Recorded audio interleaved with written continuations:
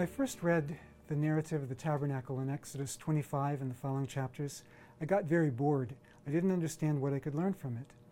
But in fact, there's a great deal we can learn from it. Studying ancient architecture can actually help us when we are studying ancient buildings, like the tabernacle. Some people take the features in the tabernacle as just symbols, like blue represents heaven, red represents the blood of Jesus, and so on. They say the number of cubits in the tabernacle represents the number of years until Jesus would come, even though we have no idea what year exactly the tabernacle was built. But these things, I think, are just speculation, even though they've been repeated so many times that people often think that they're factual. But if you actually compare ancient temples and try to find out what the features of the tabernacle were like, we can learn a lot from that. Ramses apparently used Israelite slaves to build many temples in the delta region of Egypt. So Israelites knew what Egyptian temples looked like, often from the inside out. And some features of the tabernacle were just to connect with the Israelites, like, hey, this is your temple for now. This is a place for God to dwell. Well, everyone understood that God wasn't limited to the temple, just because that was a special dwelling. Egyptian temples often painted the ceiling blue with stars and a vulture god to symbolize their deity's rule over all of the cosmos.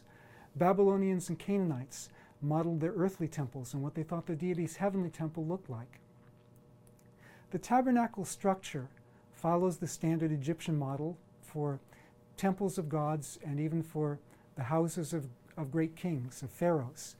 You have it quite differently in Mesopotamian temples, where you'd zigzag all over the place to try to get back to the holiest shrine. In Egyptian temples, it was straightforward. You'd come in the outer entrance, you'd go back straight in a straight line to the sanctuary, and you'd go back in a straight line to the Holy of Holies, the most holy place. That was just what you expected.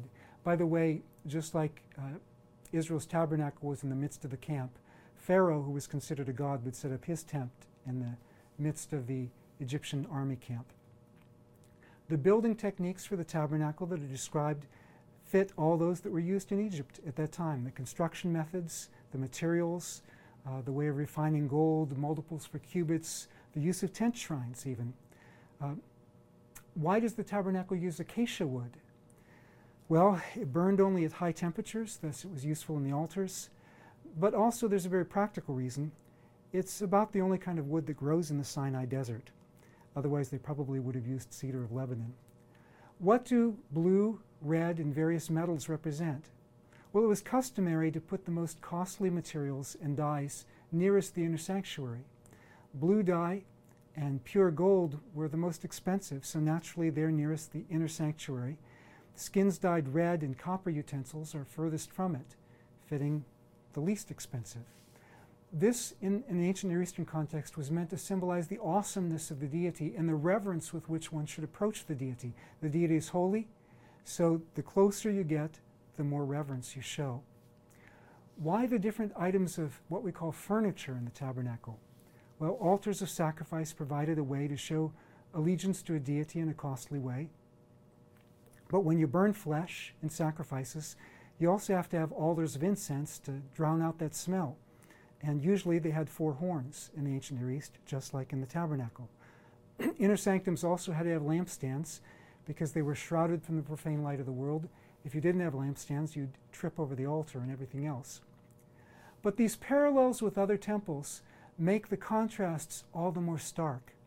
Other ancient Near Eastern and North African temples had a chest of drawers and a bed, so the god could be put to sleep at night and then given its morning toilet after being dressed in the morning. But there's none of this in the Lord's temple. For the Lord, the God of Israel, neither slumbers nor sleeps, Psalm 121. Some other temples also had smaller shrines for assistant deities on either side of the holiest place. But that's not in God's temple, because God says, "You shall have no other gods in my sight." The climax of all other ancient Near Eastern temples was a statue of the deity atop the throne in the holiest place. But enthroned above the cherubim, there's no image of the Lord, because the Lord says we can make no graven image of him. What's the theology of the tabernacle? Not surprisingly, it's the theology of the Ten Commandments. Well, this also sets us up for learning more about the dwelling of God that we have in the New Testament. And with that, we go on to building one new temple in Christ in Ephesians chapter 2, verses 11 and 12.